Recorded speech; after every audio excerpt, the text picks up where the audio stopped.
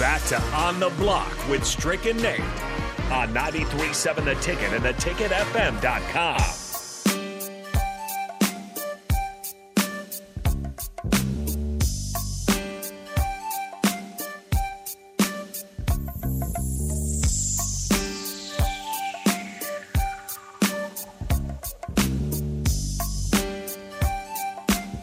Welcome back to On the Block 93.7 The Ticket. A very happy Monday to all of you.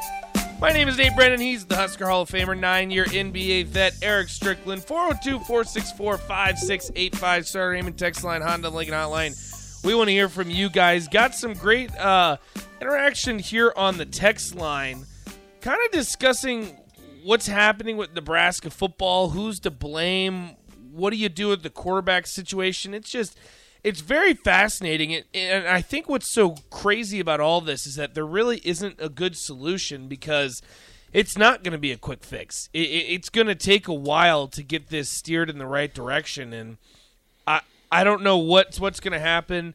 We're going to talk about it a little bit more throughout the week because we're going to hear from Mickey Joseph. We're going to hear some other coaches throughout the week as well, kind of get a more of a clear idea of what's going on with the current Nebraska situation. And Strick, I want to get into this because this is a question I want to ask you, and it's a question I want to ask the text line because Auburn has parted ways with Bryan Harsin after 2 years.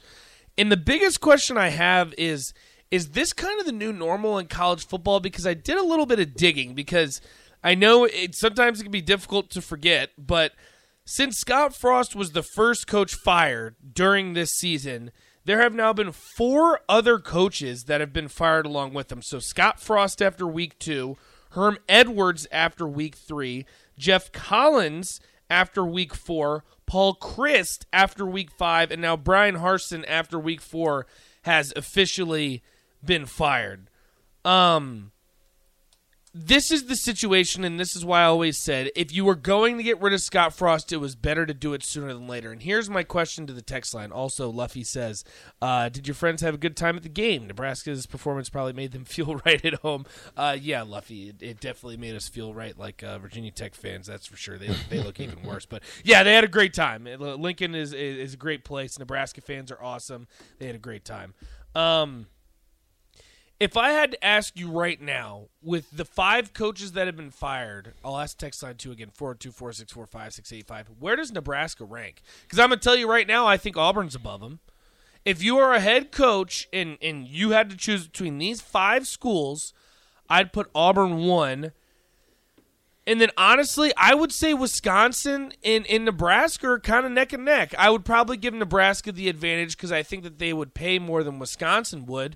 But if you look at the state of the programs, Wisconsin's fired their head coach, but they're still in the thick of it in the Big Ten West. Yeah. And I'm assuming Leonard's going to get that position. They're just going to promote him to the head coach officially, but we don't know that for sure.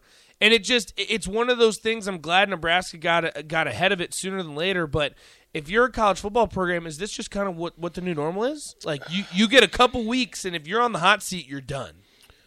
I think it's hard to figure how guys get on, but programs have just come to a stance that you have to perform. And the crazy thing about the performance is, coaches are figuring that I've got to take advantage of whatever situation I'm in, like Mel Tucker. If I win in a situation, then I can renegotiate up the channel. And coaches are taking advantage of that right now. So I think programs are kind of coming to some conclusion that they're going to want some show and prove. And I think these next ones that are going to get hired are going to be performance laden in some form or fashion. It'll be a good base, it'll be solid, but it'll be something that's manageable, so that if they're not seeing any trajectory heading in the right direction, they can move on.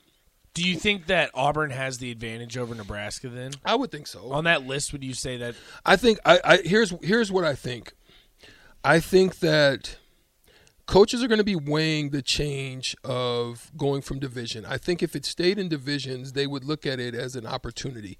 Someone with an opportunity-laden contract, I think would look at that, look at what Nebraska has in their locker room, what they would need to add, what they would need to move on from, or how they can become better to quickly turn that around and improve within the division structure. I think once it moves outside of the division structure, it becomes a little bit more difficult. So I think if they're going to land somebody, someone's going to be looking to make a splash while the divisions is still the divisions for a year. So somebody may look at the job coming up potentially as an opportunity to land, big money, right? Then that's why I think the Auburn situation becomes tough, because someone's got to be looking. It's got to be somebody on the level of like, listen, don't get this twisted. I'm saying on the level of the ability to potentially recruit against a Saban and against the likes of, you hate to say it, but Jimbo Fisher still can recruit. But guys like that, Lane Kiffin, those type of guys that have the ability to recruit, you're going to have to land somebody in the SEC, especially at Auburn, that can really fight that fight. And that's why I say it's got to be somebody on the likes of Deion Sanders, right, who can actually land some of those top-tier recruits. Especially in the SEC. In the SEC, right? Yeah. That's the same thing that they're looking at. That's why I think they have an advantage. But other than that, I think with NIL, I think with opportunities here, and I think with the ability to win the Big Ten West and make a splash in your entrance on the way out the door with a down Big Ten West right now. Right. I think it's an opportunity they can take advantage of. And Tommy makes a good point. He says you get 2 to 3 years max at Auburn to compete with Bama. At Nebraska, currently, it's just get wins and get to a bowl game. Auburn could be a better job, quote, but the expectations are higher. Yeah, the expectations are certainly high at Auburn, but the only counterpoint I have to that, and this might just be social media, this might just be fans frustrated after a game, but I don't think the expectations are as high as Auburn. But I have seen people turn on Mickey already. We went from give this guy the job to one poor performance against a ranked opponent for what it's worth, and your starting quarterback goes down and doesn't play the second half. And he's an interim head coach, and people have already turned on him. Now, again, I'm not speaking for the entire fan base. I won't even speak for the majority. I'm just saying that's what I've seen, that's what I've heard. Mm-hmm. And it's just one of those things, like, Nebraska fans are craving winning so badly that, I mean, you could have a guy fall into your lap and still, if he doesn't get it done quick, it's just, like you said, Strick, it's the nature of college football right now. Yeah. It is, and it happens quick, and it happens fast, and I don't know. And it's just so crazy to see this because, I'll be honest, I wouldn't be surprised that Jimbo Fisher's the next. Texas A&M loses again at home. Yeah. And he's next, and that puts Nebraska, third on that list? Yeah. And that's why, like, I hope he got ahead of it, and if we're going to go an outside hire, you have to be ahead of it because you're not going to be first on the list anymore. No, I think that's what it's shaping up to be right now.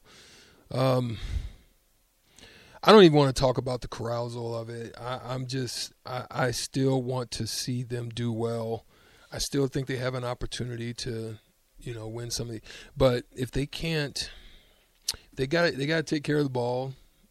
They've got to win the battles in the trenches on both sides again, and they're about to face another challenge. Another running back is going to come in here a little bit more bruising than Chase. Yeah. But they're gonna run. They're gonna try. They want to win too. I mean, they're kind of finding themselves down after taking an L. And in last week, and yeah, it'll be, and so. It's a little bit worrisome with Illinois too, Strick, because I'm a big Vegas guy and I follow the lines. Minnesota, as of right now, is a 13.5 point favorite. Mm-hmm. 13.5. That certainly doesn't make me feel better, especially with Nebraska at home. Downtown Scott says, Nate, I'm sorry. We can't trust your judgment as a fan. Hokies and Huskers, ew. Ew is the only way to properly describe what I go through on a day-to-day basis, Downtown Scott. Because if you remember, I'm also a Colts fan, and they let Taylor Heineke beat them down 2 scores with 5 minutes left in the game. So it wasn't a great weekend, because it started on Thursday. So it wasn't a great weekend for me sports-wise, but like you said, Strick, there's time to turn it around, but we talked about the gauntlet of the schedule that's coming up, and it started with Illinois, and it certainly hasn't gotten off to a great foot, but it'll be interesting, and we'll follow throughout the week to see if Casey Thompson's going to be playing. We'll hear Mickey. We'll probably hear from Mark Whipple, I would assume, at some point in time, too. So lots of questions need to be answered, and we'll get those answers throughout the week. So make sure you stick with us here on 93.7 The Ticket. We got to take a quick break. Shootout with Strick. Your chance to win $15 Buffalo Wings and Rings coming up next. All you got to do is call us 402-464-5685. Shootout with Strick coming up next on the block.